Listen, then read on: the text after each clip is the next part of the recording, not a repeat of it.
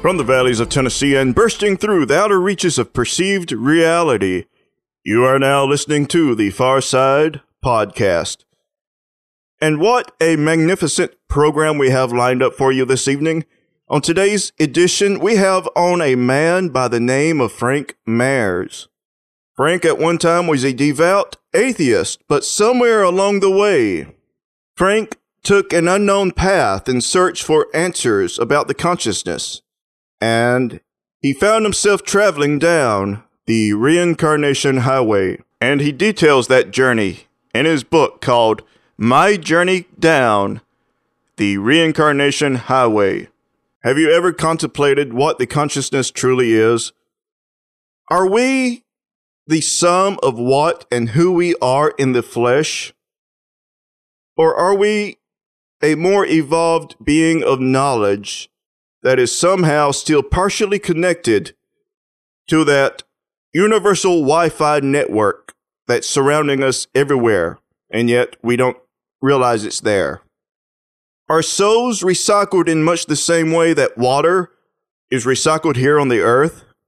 And exactly how many souls are there? Is there an infinite number, or are the number of souls already predetermined, and after this number there are no more souls created? Now, these are questions that Frank may be able to bring to light for us today. And, Frank, welcome to the Far Side. Well, thank you. I live on the Far Side, so it's going to be an actual official radio show. Yes. Frank, I've been reading your book, and I just started chapter 14. The words that you've put to the pages have truly worked at speaking to many who have read the book at such a deeper level than just mere words to put to paper. As a matter of fact, after reading each chapter, I found myself envisioning many of these events as though I've been sucked into a thin layer of time passed by as a spectator watching these events unfold. No, that's a great way of putting it. You know, and all of these events that you're alluding to, you know, are really reviewable after you leave this life. And so, absolutely, that makes a lot of sense what you said. And, you know, after reading this book, mile marker 0 pretty much started that you were an atheist. Yep. What was it that brought you to a cross point in your life where you stood as a lifelong atheist, considering the aspect of an afterlife? Well, the answer was, you know, the term God smacked? Yes. I got smacked by God. I got grabbed with a collar and said, I am here, and here's the proof. You know, I'm one of those guys that was always skeptical, you know, and not that I discounted other people's beliefs. You know, hey, it's whatever you believe in, that's cool with me. It's just that I wasn't going for it. I just saw the inconsistencies of organized religion, how it just doesn't match with science, and I go, hey, this doesn't make sense. There's something else going on, but I wasn't buying into it. But then, you know, at a certain time of my life, I was open to it, and the universe gave me the answers. They allowed me to peek behind the curtain to see how this whole thing actually works. And how did the universal entities speak to you to show you how things were truly working? Well, you know, they lead you into it. You know how this whole game is set up is we are all spirits. We're not really human. You know, we are energetic forces of consciousness that are in meatbag bodies. And so we come down here to play a 3D video game. But before we come down here, we have a predefined mission or things we want to work on. For example, in my prior lives, you know, I had self-esteem problems, but that worked out bad for the world because I was a big, powerful guy. And so if a big, powerful guy with self-esteem problems, other people get hurt. Oh, yeah. So I came down here to work on that. And so they would set up the video game, if you will, program it. So I would be tested in every way that I needed to improve that certain aspect. And that's not the only things you work on when you come down here. But you sort of, it's like a class, if you will. Huh. An immersive, well, absolutely immersive class that you come down here on Earth to do. And if you goof up, if you mess up, it's okay. You know, you just come back to class the next life, and you keep doing it until you get it right. And that's what it's all about. Yes, and actually I was looking through your timetable here. It looks like you've had 7 terrible deaths where you were assassinated or somehow killed. That is true. Wow, I'd be pissed. I was. I was both pissed and depressed. I mean, imagine it, Bob. Here I am, an atheist. Mm-hmm. But, I mean, what really sprung this whole thing was my dad's death, who I found, in my spiritual journey, this spiritual journey in this book ends in the spring of 2012. But I have kept right on going with my journey. There's enough that there's another great book, I think, interesting book coming out. But I've learned so much after the end of the book. But this whole thing started with the death of my dad. And I've learned that my dad is really one of my soulmates. And soulmates doesn't, people use soulmates in books like, oh, he's my soulmate. It's a special love. Yes. No, that's not it. What it is that souls are born into the universe in groups, like triplets or septuplets or sextuplets or whatever. I mean, and so you're born in groups, and so and you have this tight bond within this group. And it doesn't mean that you don't reincarnate with other souls, but you kind of reincarnate with your soulmates, and you kind of change places. And sometimes you're the father, sometimes you're the son, sometimes you're the husband, sometimes you're the wife. But after many lives working this together, the bond is so close. And, well, my dad was my soulmate. I just found that out.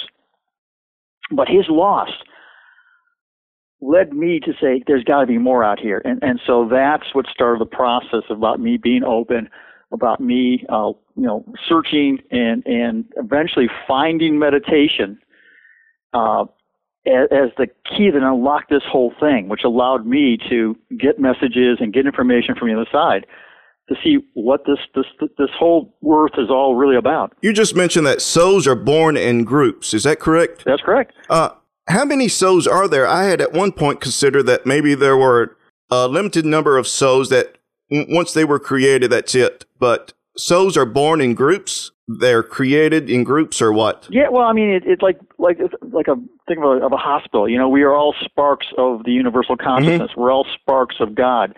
And so wherever we come to be, wherever we split off from God, we start split off into little groups, if you will, small groups. Okay. And so we're and so it's like a hospital, a maternity. And so here's a group of triplets, and here's a group of quadruplets, and but the amount of souls are uncountable.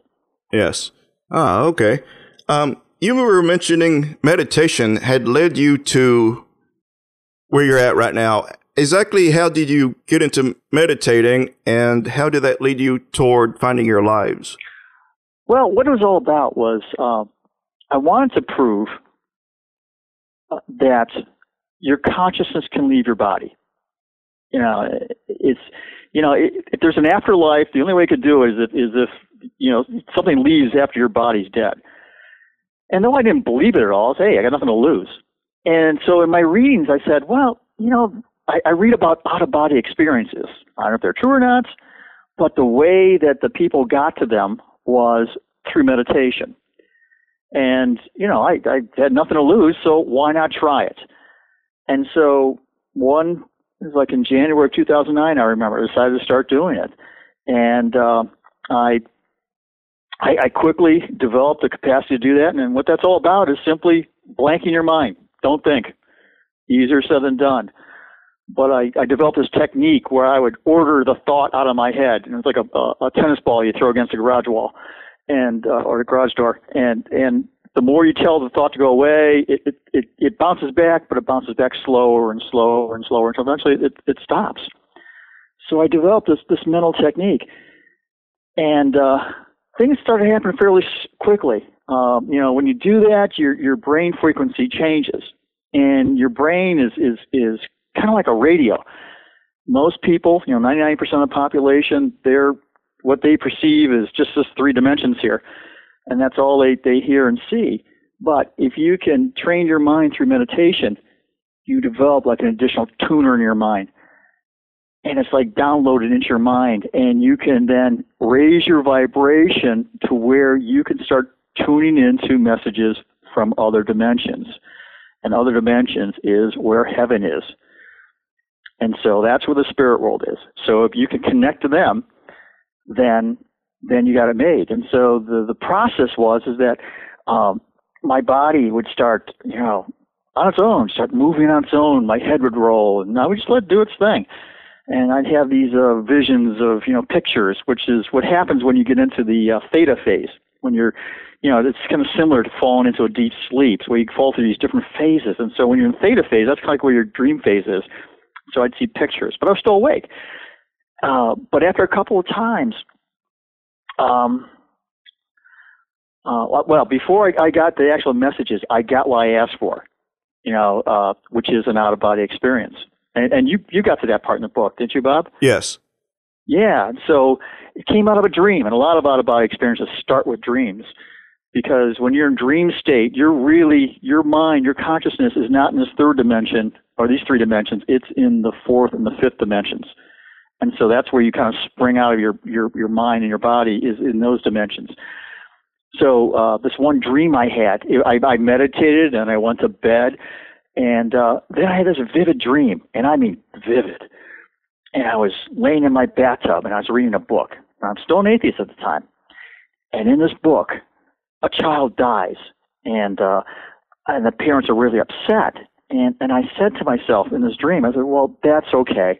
The parents will see this child in heaven after they die. And I thought, wait a minute.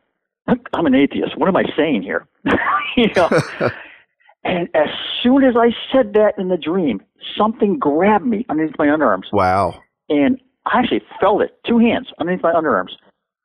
And it set me up. Yes. And my arms went straight up like a touchdown, like a referee would make a touchdown. And I didn't know what the hell was going on, but I said, wee, like I was on a roller coaster. And then these hands just stand me up in the bathtub. I'm like, what the hell's going on here? And next thing I know, I am flying through the ceiling, and went right through the ceiling like a hot knife through butter. But I go through the attic, I could see all the joists in the attic, and then I go shooting right out the roof, and next thing I know, I'm 150 feet over my bedroom roof. And I look down and go, what the hell is this? And then I look up, and the stars are so brilliant. I've never seen the stars so brilliant like that. I was like in a different world. And then I had the old crap moment, like the Wile E. Coyote when he runs over the cliff. All of a sudden, I realized where I was, and I fell back in my bed, and I woke up, and I looked at the clock radio and it said 3:07, and that's why in my book the clock says 3:07, because that's when I went out of body. And I go, and my body's freezing, because I read before that when you go out of body, when the soul leaves the body's cold. I was freezing, and I'm never cold at night. And I go, what the hell was that? And I couldn't go to bed for an hour. But I found out later, I had my out-of-body experience. I asked the universe to prove that your consciousness can leave the body, and it gave it to me. And there it gave it to you. Just slapped you upside your head and said, here. There we go. There we go. I had a similar experience. Of course, this could have just been a dream, but I had somewhat of a similar experience. This happened back in 94, right before I graduated high school. And in this dream, I was outside the house. It was nighttime. And I went around the corner, and there was a man that many called Jesus. Mm-hmm. And I quickly just bowed down before him. I said nothing. It was just like I was in this presence of this person that everybody knows, and somehow I just could not say anything. I just bowed down. He put his hand on my shoulder and said goodbye.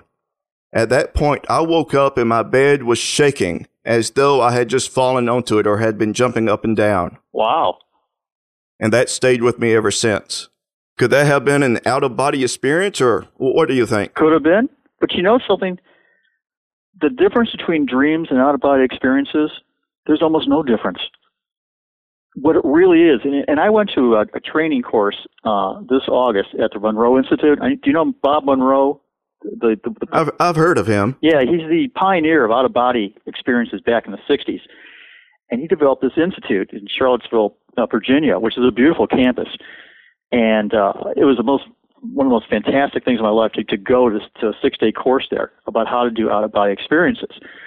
And it was equivalent of a college course in the paranormal, I swear to God. But what I learned, though, it's really your consciousness is in two places. You have your subconscious and your conscious. The subconscious is your soul. Your soul split into two: subconscious, conscious. The subconscious is on the astral planes, aka heaven. So when you are awake, like we are now, your subconscious is dreaming, if you will, where we are right now. You and I are talking, and both our subconsciouses are dreaming about this. When we go to sleep and we go into REM, more of our conscious energy flows to the subconscious, the part that's in heaven, and sort of that part wakes up, and we dream what he does on that side. And so out of body simply means is where most of your mental energy is at the time. Is it here in this 3 dimensions, or is it in the 5th dimension, which is astral planes? Now, what's interesting is that when you go out of body and you have those experiences of that, you actually step out of your body and you look down upon yourself on the bed, you're really in the ethereal planes. That's the 4th dimension.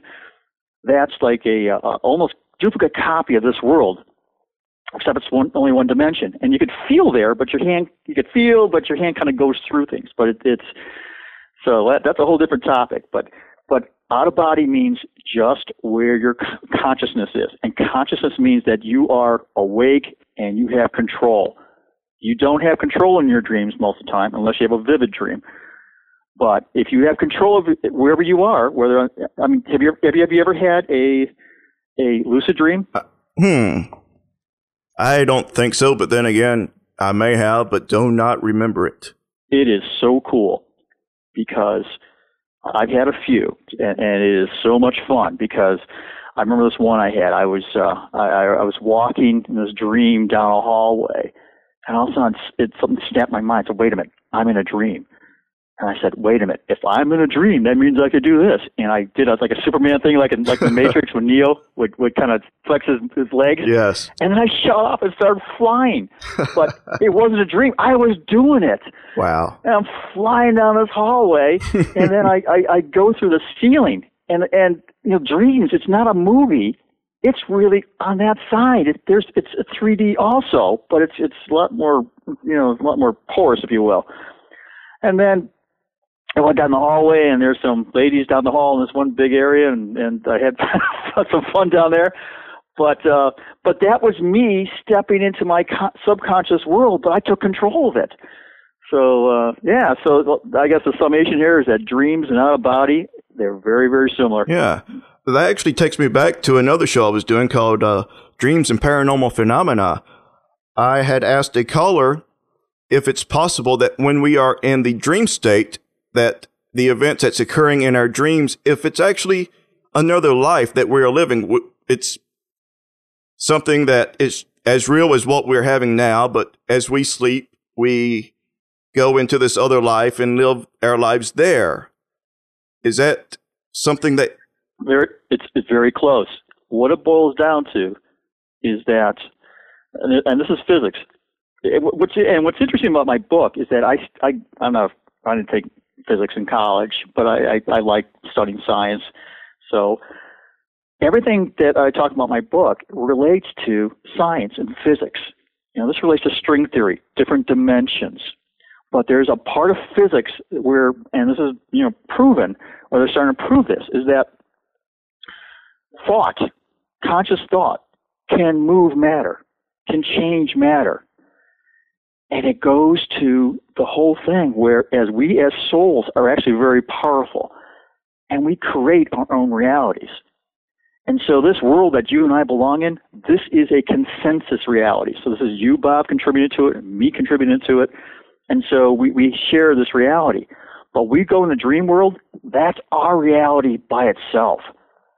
So so when we go to the subconscious and we go to the astral planes and we create our own reality there, which is dreams, how is that different than here? Actually, so what you say is actually true, except over there, that's my reality, and I'm in full control, and it can get pretty weird. But here, it's a lot more restrained because it's consensus. and we have filters. Yes. Can two individuals have their realities in the dream state combine? As in, your wife can enter in through your dream state at the same time that you're in it, or? Ooh, you're getting to my second book. Oh, really? Yeah. You can. I learned after this book, or the secrets of this book, how to make connections with people when they're dreaming. And actually, you saw a bit of that in Reincarnation Highway, where I connected to my first wife, Julie. She's now ex-wife, but I connected to her as an ex. I haven't talked to her in years. And I forgot, as a test, though, see if this is true, she works for a company that starts with an N, but I forgot the name of the company. So I thought, hey, here's a great way to test this. If I'm really talking to Julie, and as a psychic, what would happen is I would ask to be connected when Julie was dreaming, because her consciousness is in the subconscious, or her consciousness moves to the subconscious, which means that I could communicate with the astral planes, which is where she's at. And so I was able to invade her space and her dreams, if you will. But that could just be my imagination. But I asked her to spell out her company that she works for. She's an executive in the company in Arizona. And she spelled out the name of the company. And I checked, and it was. So that was my validation that I was really communicating with her and really interacting in her dream. But she could not remember because that's her subconscious side was running that. You don't remember much of what you do on that side. I recently had another dream that was happening to me. This took place last year. I had helped raise a little girl from pretty much the time she was almost born to 7 years of age. And her mother and I, we went our separate ways. For about 13 years, I've not seen this little girl. And then all of a sudden, she started to appear in my dreams. And I felt like something was happening that I needed to reach out to her. So I reached out to her on Facebook.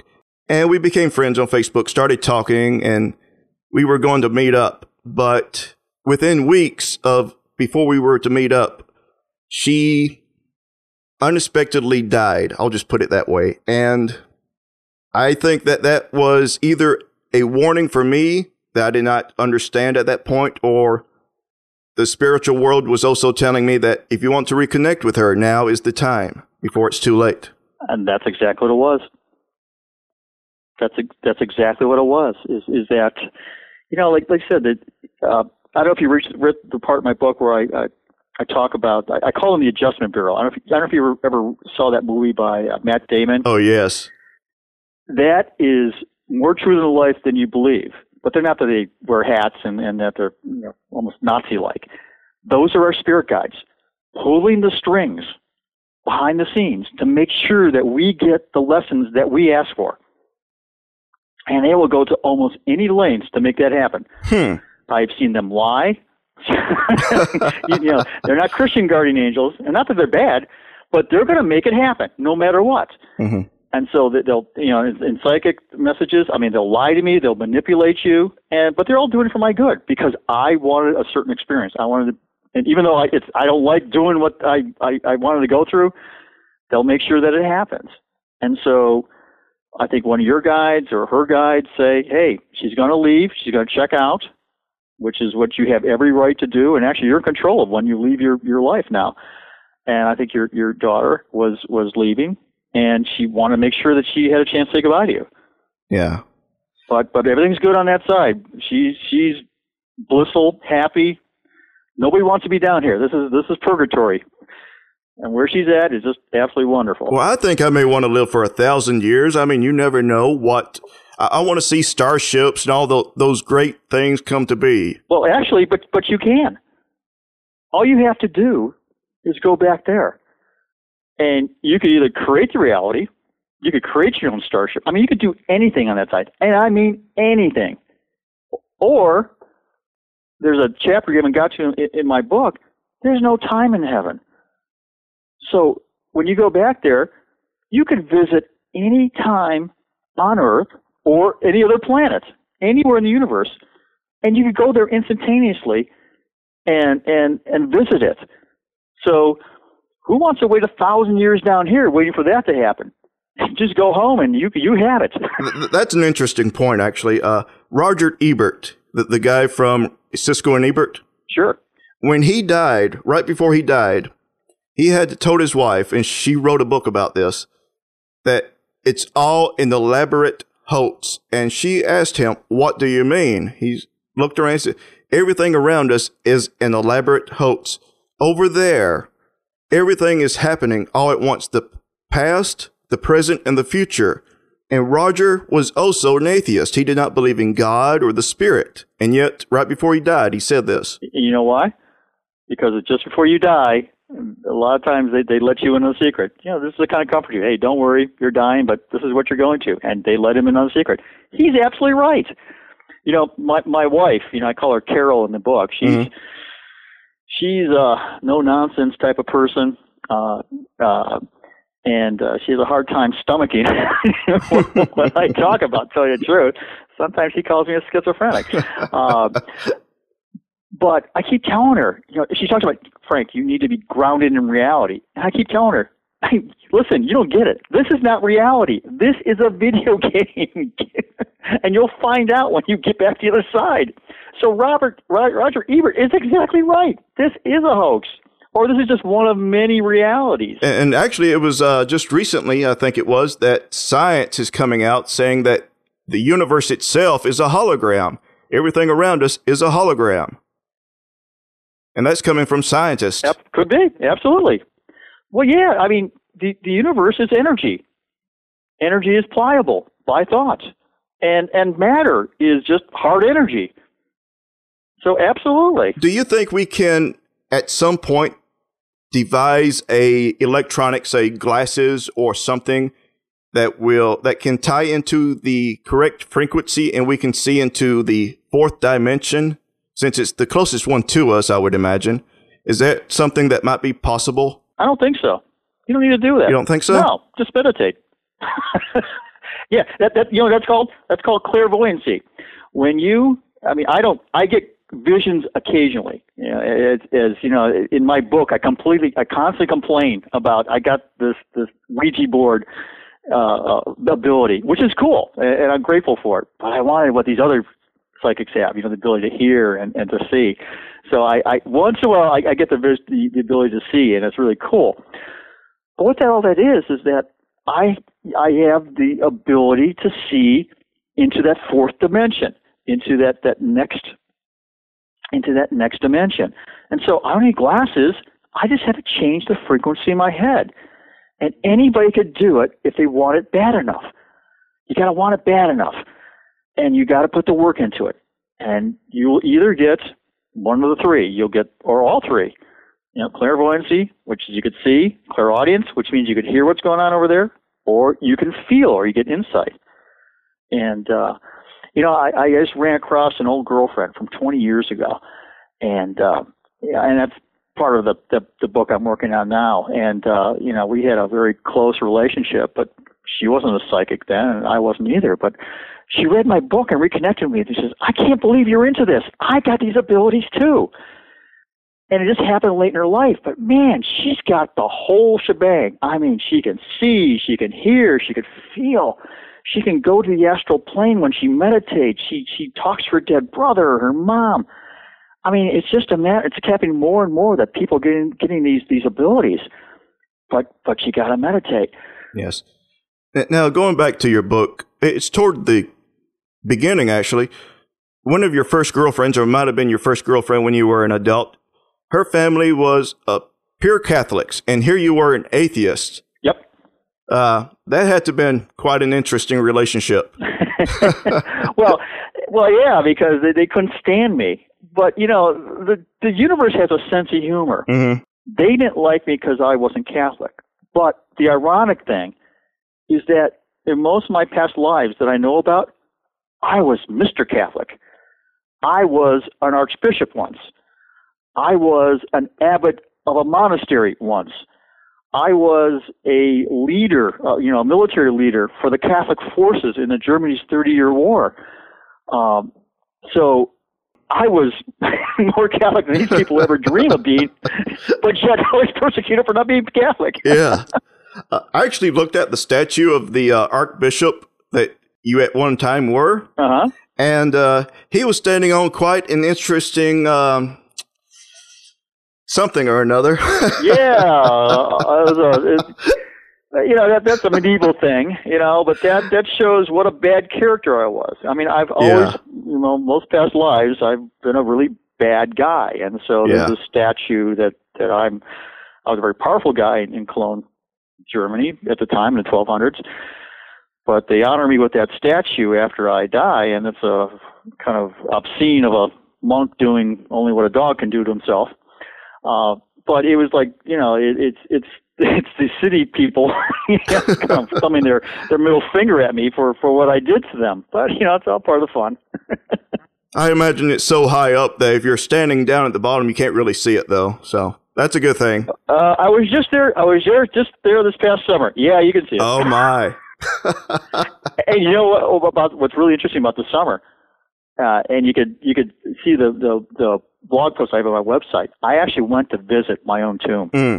My tomb is in the Cologne Cathedral, and not only is my tomb there, but I got a mosaic of me down the floor, and so I got some pictures of that. And I actually left a white rose at my tomb, so I think that's pretty ironic. What was that like for you? You thought that, that's a good question. I thought, well, am I going to sort of vibrate or, have some emotion or some, big beam of light's going to come out of the stained glass windows that I'm near my body. Well, it turned out that my body's not really there because in the around the time of Napoleon, the French troops sacked or were leaving Cologne, and they took all the bodies in the church and they sacked them and they threw all the bones in the street. So it was just my sarcophagus, if you will, that was there. So, but it was interesting. I mean, I'm gazing upon my face. It's a statue or it's a statuary in copper, and I'm looking at my face. So it's kind of interesting just to kind of stare at your old face. So yeah, it was a moving experience. Have you ever tried to reach out to some of your relatives of the lives that you've lived in the past? Not my relatives, but my comrades. They come to visit me, which is kind of interesting and kind of touching. There's two comrades in arms. One when I was a Scottish villager. This is in the late 700s when the Vikings were just starting to invade. I was one of the village, not elders, but one of the mature young men at the time, maybe a village leader. Okay. And the Vikings were invading our village. And so my brother and I and some of the villagers, took up our arms and were trying to defend the village. And my brother-in-law, who's to the side of me, fell in battle, or got tripped or something fell, and so I was standing over his body with my shield trying to protect him. And while I was distracted, one Viking took his axe and disemboweled me. Ouch. Ouch, yeah. Well, that's one of the lives. And so what's interesting is that my name was Gorman then, and his name was Zool. And so working with my psychic trainer, it's a long story, but he was watching me. He came into this, not in this life, but as in spirit form, to watch me walk my dog. But just to kind of say hello and to, even though I'm in this life here, that he still remembers and want to be close to me because I tried to save his life. Or I get these visions of a young German soldier who I was very close to. I kind of had an older brother relationship with him. He was in my little squad. And he survived me, but he eventually died in a Russian prison camp after the war. But he flashes symbols to me, like of a German chevron, his rank, or the Iron Cross. And and actually learning about what happened to him, caused me to get emotional at one point in the book. And that's what really hit me, that all these lives, all the blood, what is this all for? And I got a little depressed. But so yeah, I reach out to them. It's not so much family members, but it's comrades in arms, where we shared a really tough experience together. Speaking of tough experiences shared together, in your book, you talk about being Otto Kosterman. Is that how you pronounce the last name? Yeah. Okay. And that there was a passing soldier that was in the SS that passed you by. And later in life, you actually came to meet this same soldier, but in this life, he has now become a woman. And a beautiful woman at that. There's something I've always wondered. Are souls genderless? Yes. Because as a Christian, we're raised that homosexuality is not only wrong, but condemnable by the death by God, because the soul has this gender. But I've never really bought into that. So essentially, is homosexuality caused, in your opinion, because I've considered this myself, caused by the conscious connection with a past life memory or emotion that this soul at some point used to be the other gender? Yeah. I believe that. I really believe that. I know, of my current relatives, I would ask, was he a woman in a past life? And it's always the softer guys. Not that they're not manly, but the softer guys were a woman in the past life. So it's kind of like your soul is born into this world, but you really start out as your prior person or personality, and then you grow into this new one as you grow up. And so you start with that. So I think that's part of it. And the other part of it is for the experience of being persecuted, the experience of being abused, and that you need to rise above it. And so souls choose sometimes to be gay just to experience a really tough life and to rise above it. And so they do it for the challenge. And so that's part of it. I mean, God is all loving, and God does not condemn anybody. No, there is no hell. Everybody goes back to heaven. It's like Roger Ebert says. This is what's he say? A hoax or an elaborate hoax? Elaborate hoax. It's just a video game to feel things. And so, but part of the video game is that you have Christianity that says, hey, you're going to get damned for this. You're going to get persecuted for this. Well, that's all part of the game. They're up in the ante. So it's all part of, it's all part of God's work. And to go on with that, that could also be the reason why there are so many religions that claim we are the one religion, because, again, like you said, it's all about the persecution, the experience, and just the learning experience. Exactly. And that is the whole point of the video game. We are sorted into teams, and those teams are set against each other. And to pass this video game and to stop coming back down here, you got to learn to rise above it. You got to rise above. If you're homophobic and persecute gays and curse them, you may feel that strongly, but you got to lovingly accept. I mean, I thought you condone, but you could say, hey, this is your life. Do what you do, but I'm not going to judge you, and I'm not going to persecute you. And I'm going to accept you as you are. It doesn't mean you have to have in your life. You know what I mean? You create your own reality, but you got to respect everybody else as long as they're not abusing you. And that's the whole part of this game. That's how you win this game, is to rise above it. So why do you have Jews versus Muslims and Muslims against Christians? It's all part of these different sides. It's all part of the fight. And you got to rise above it. And it's so hard because Earth is the toughest posting for a soul. This is the toughest video game in the universe. Because I noticed that you deal a lot with aliens, on your show. Yes. Well, guess what? As a soul, you could be an alien. Huh. And you go for the alien experience. But you know something? That alien experience is easier than the Earth experience. How would you determine that the alien experience is easier than what we have it here on the Earth as humans? Well, it's just what I read from, besides, I use, my psychic trainer and other psychics, and I read a lot too.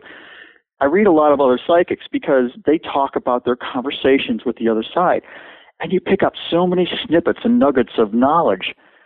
And that came out as far as what life planning is and what's available to you as a soul. Earth is not the only place you can go. There is so much that you can go to.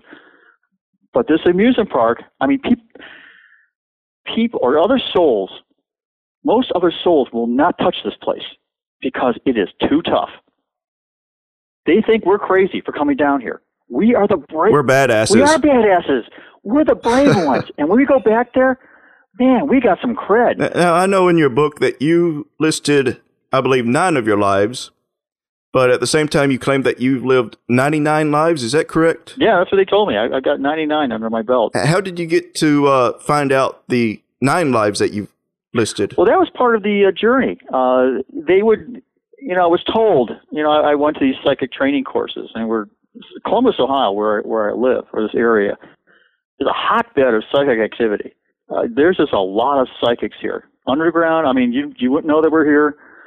There's doctors, lawyers, business bankers, single moms, gay people. Every kind of person out there. But a lot of us, proportionally have this ability. So we kind of congregate and we train and we talk and we share. So I had the resources of Lori, who was that SS trooper, who's a fantastic psychic, who told me that we had this past, and I later found out it was true. She was really tuned into my past and told me a lot about my life and the details. And Brenda Pisani, my psychic trainer, same thing. She was able to fill in and tell me about these lives. And then Stacy Wells, who's a national psychic in Arizona, who specializes in pre-birth planning. And if you really want to know what your life's all about, go to Stacy Wells, because she tells about the process about how you design this particular life you're in. It's really illuminating. But it's by going to these sources and also through my own research that I put together the details of these lives and actually but why they happened, why each one was important. But I'll ruin the book for you, Bob. But there's a reason why I kept getting killed. Why was that? There's a reason. It's karma. Karma. You'll find as you go forward in the book that even though I had a number of bad lives, I had one really, really bad life where I was one badass guy. I was probably one of the most dangerous men in Europe at the time, and that was in the 1600s. Big guy. Excellent swordsman.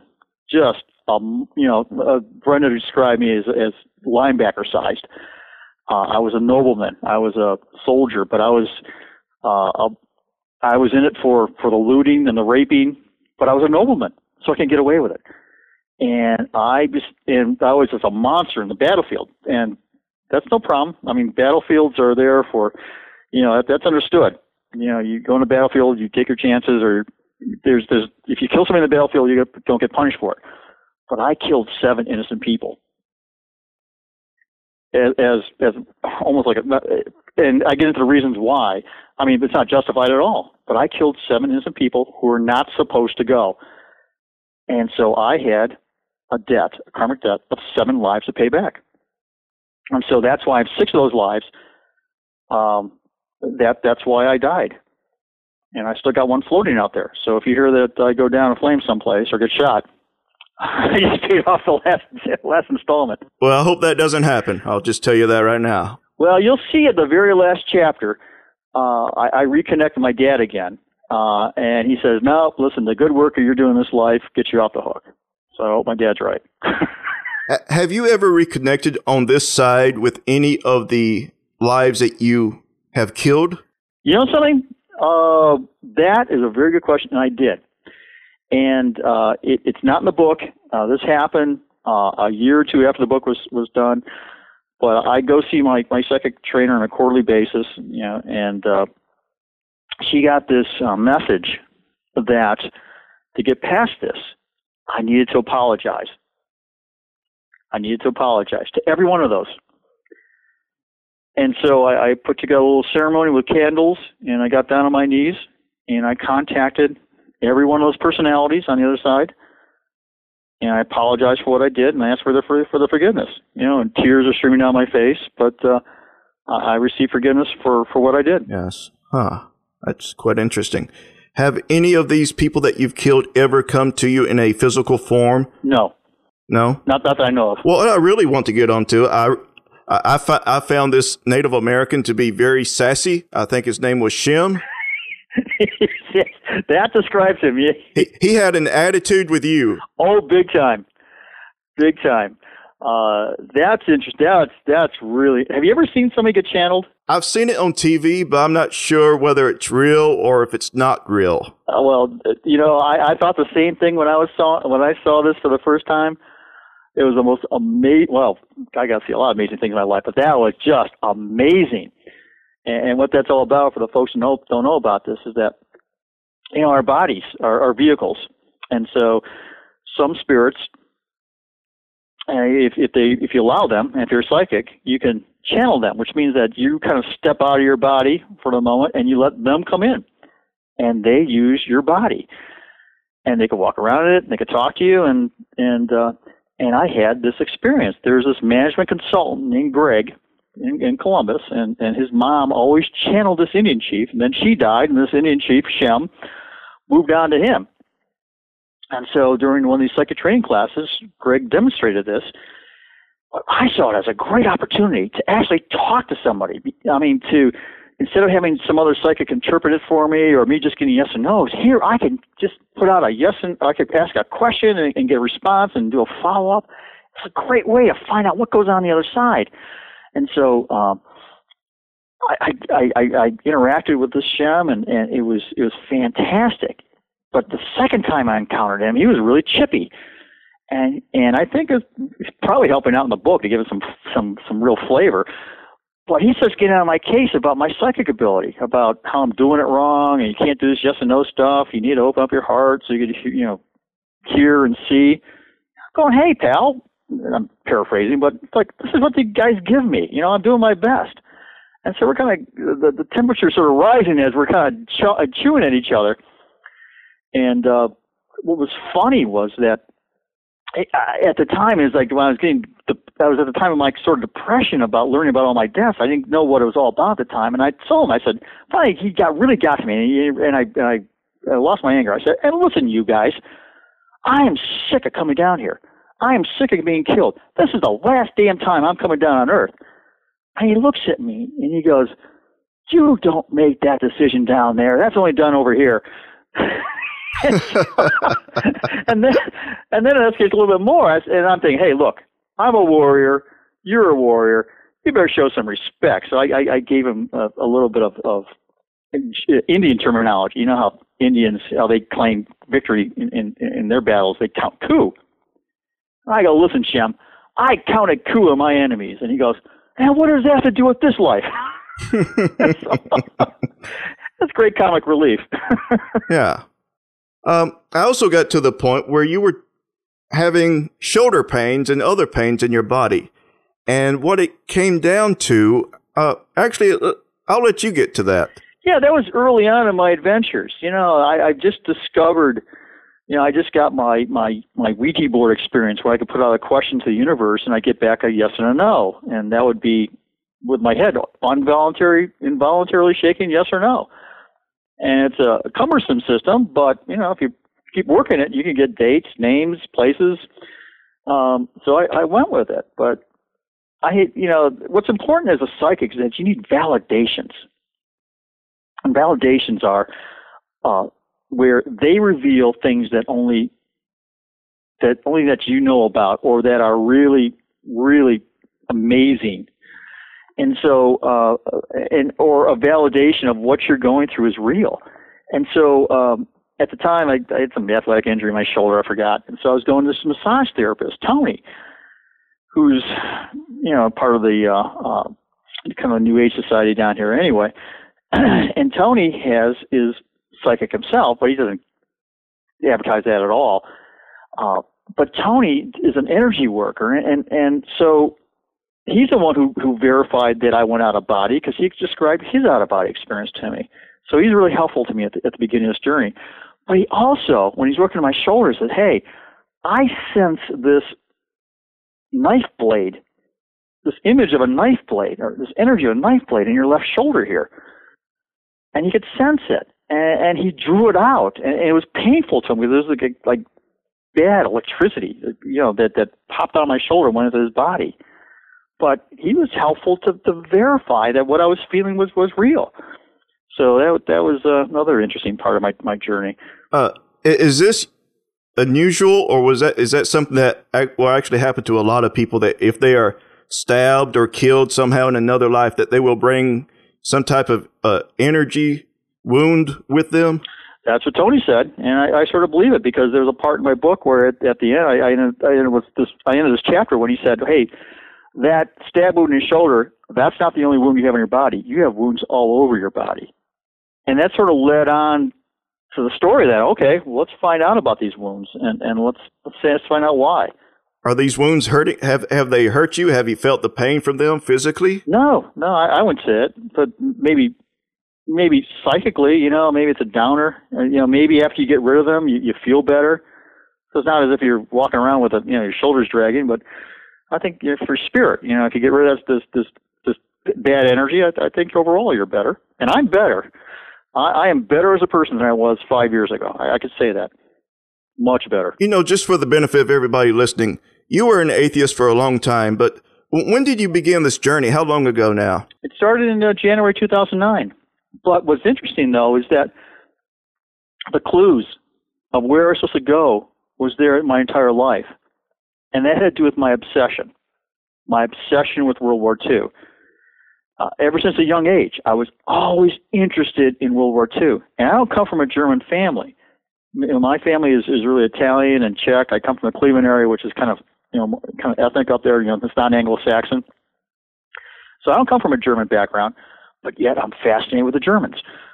I'm fascinated with watching Germans on those those 60s World War II shows, and I'm rooting for the Germans. Why would that be? I'm an American.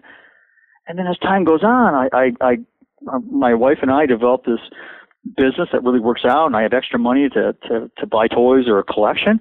I started buying German weapons from World War II that were on the Eastern Front. Why would I do that? And eventually I started putting these weapons, and they had to be German, and they had to be from the Eastern Front. God knows why. And I put them in my den or like my little man cave downstairs, and it turned into. And I look at it, so wait a minute, I just made a shrine to the German soldiers of the Eastern Front. What is that all about?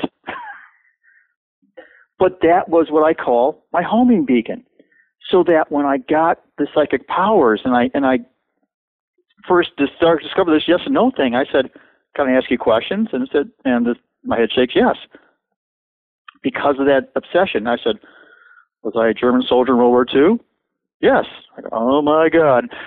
That starts explaining some things. And I said, "Well, who was I? And then when did I die? Where did I die?" And and then because I knew so much about the war and I studied so much, I everything started falling into place.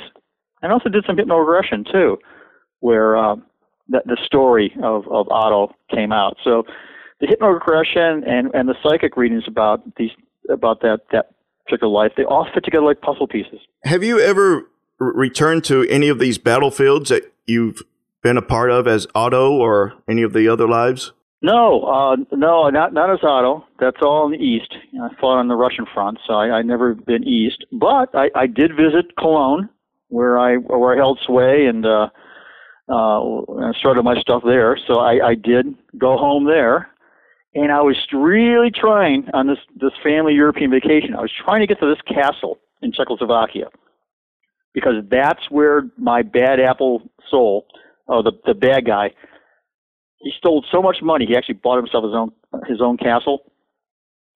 My portrait. I mean, it's now a tourist attraction. That castle. It's northeast of Prague. But my portrait, life-size portrait, is there in the trophy room. And I so wanted to go back to my castle and see the image of myself. And on my desk over here, I've got a little picture that I took off from the web where I could see myself. And I'm just as Brenda described, tall, big, black hair, long black hair, scraggly black beard. But I couldn't make it. So that would be another place that I could have visited. Now, I do wonder, we've talked about this kind of when you were going back to the Archbishop of Cologne. I would have to imagine that there's some type of spiritual, energetic substance going on when you are there, because this is your past life, that past memories will come to you at some point, like if you go to the castle, because you've lived your life there before. This was your home. Something, you would get some sort of a weird feeling coming across you, or even memories. Well, interesting as far as memories. Yeah, that did happen. I actually had, there's two things that manifested. One was that when we came out of the train station in Cologne and stepped out of the train station, the cathedral was right there, and I broke into this biggest grin. It's like, that's my cathedral. That's it. I'm the one who established this thing. And I had the craziest grin on my face. So I think that's the most emotional thing that came out of that. But I also brought with me some hypnoregression tapes that kind of put you in a hypnotic state, which is similar to meditation anyway. And I was actually, in Cologne that night in the hotel room. It was quiet, and I did meditation, and I did this hypnoregression thing. I actually saw myself, not myself, but I was I was a military archbishop, meaning that I had an army that I used for my purposes. And so I was at a barracks. It was a wooden barracks, and I saw inside the barracks, and then we had on the stone wall, one of my soldiers was working on the stone wall, the defensive wall, and I saw him in his armor. So, that's some of the things I did see. Not much, but I did see it. Since you've lived your life for the most part as an atheist, what would you say to other atheists who may be listening to this and they're like, it's all baloney, he's making this up? What would you say to someone else that, like I said, that's also an atheist? I wouldn't say anything. Something that's a good question. And you know why? You asked that question from the standpoint of Christianity. Christianity says, hey, you got to get on board with Jesus, and if you don't, you're going to hell. So Christians have this need in the religion to save others. Well, because of what Roger Ebert says, where he's right, this is all hoax. You can be whatever you want to be. This is your reality. This is what you want to be. This is what you want to experience. So I don't say anything. If anybody's interested, they want to talk about it, I'm there for them. But I'm not out, trying to convert anybody, because it's not my damn business. This is an atheist ride, and I completely respect where they're coming from. This is what they want to be, and you know something? They're going to heaven too. So it's okay. I understand what you're saying, because if someone had come up to you and tried to convince you that reincarnation was real, that if you did not follow this on your own path, on your own journey, you never would have bothered with it. No, heck no. One other thing, before I let you discuss whatever it is you would like to discuss before we head off. Over the years, we were talking about leaving your body, an out-of-body experience. And over the years, you might have heard this as well, but that if you leave your body by will, that you are essentially leaving your house door wide open with a sign that says, hey, nobody's home. And there's the possibility of another soul to come and take over your body. Do you have any thoughts concerning that? It's a good question and maybe a logical thought, but that's not really true. It's like a teeter-totter. Maybe I need a better analogy for this, but it's like a teeter-totter with a beach ball that goes on the bar between the two seats in the teeter-totter. And so it's most of your conscious energy, is flowing back and forth on a teeter-totter, depending if you're sleeping or if you're awake. But it's part of your energy, or most of your energy, but some of your energy still stays in your body. So it's not as if nothing's there. It's just that a good portion is left, and if that makes sense. So it's not as if, something else is going to come and take over your body like Shem. I mean, Shem came into that body because Greg allowed him. And I remember, before we spoke, I got to tell you a story about what Shem said. I didn't put it in the book, but I know you'd be interested in this. But going back to this, Shem was one time trying to get into Brenda's body, and she goes, oh, no, you don't. So you got control of it. You're not going to lose your body. But I got to share this with you about Shem. I didn't put this in the book because I didn't want it that was wild enough as it is, and I didn't want the credibility to go down even more. But Shem said something really unusual, and he was talking about aliens. And he said, out of the blue, that our government knows about aliens and that they're hiding the evidence. And he goes, it's not really right. But, so take it for what you will. Yes. There's actually a saying, I think it was Snowden, at least there's rumors that Snowden, I forgot his first name, but like Eric, I think. Yeah. I think it's Eric. Okay, Eric Snowden, there are rumors that he's released documents that have proven that white aliens are in control of the government. And Russia's also running with this news story. I've heard that. I couldn't say. Of course, with what's going on in Washington, that wouldn't surprise me. It's all alien to me, man. I'm telling you. Yeah, you got that right. Frank, I've really, really enjoyed this being with you today. Reading your book, it's almost as though I've been reading the experiences of a long-lost friend, and considering reincarnation, you never know. Oh, absolutely. Absolutely. Yeah. We may have been together sometime. Absolutely. If there's anything you would like to discuss about my journey down the reincarnation highway or any of your upcoming projects, I'd like to go ahead and give you this opportunity to do so now. Well, great. I appreciate it, Bob. Yeah, folks who are interested in my book can get it at Amazon or Barnes & Noble online, and there's some other outlets too. You can go to my website at Reincarnation Highway, all one word, reincarnationhighway.com. And I have links there that will take you to where which format's the best for you, like Google or Amazon or Barnes & Noble. And I also got my blogs there, and as far as my latest psychic adventures and what I've been doing, which is kind of interesting if folks are interested in that. And then, one kind of thing is interesting is that even though my book deals a lot with military history and weapons and that sort of thing, sort of a male-oriented book, most of my readers are female. Yeah, I think because females are more open to this. And most of my fan letters come from women. And so my second book is going to be for the ladies. And I'm writing it now, but it's about a psychic love affair. And this is a true story about how the spirits have brought me together with this other woman. And they were behind it all. They're pulling the strings with this other woman who's a psychic. And it's a fascinating story about what happens when two psychics get together from a romantic relationship. So I think the ladies are really interested in this. Guys would too, but so I'm going to go to where the interests lie, so to speak. So that should be out in about another year. Okay. And what does your wife think about you getting all these fan letters from women? She doesn't pay attention. She's only read half my book, so it's like, and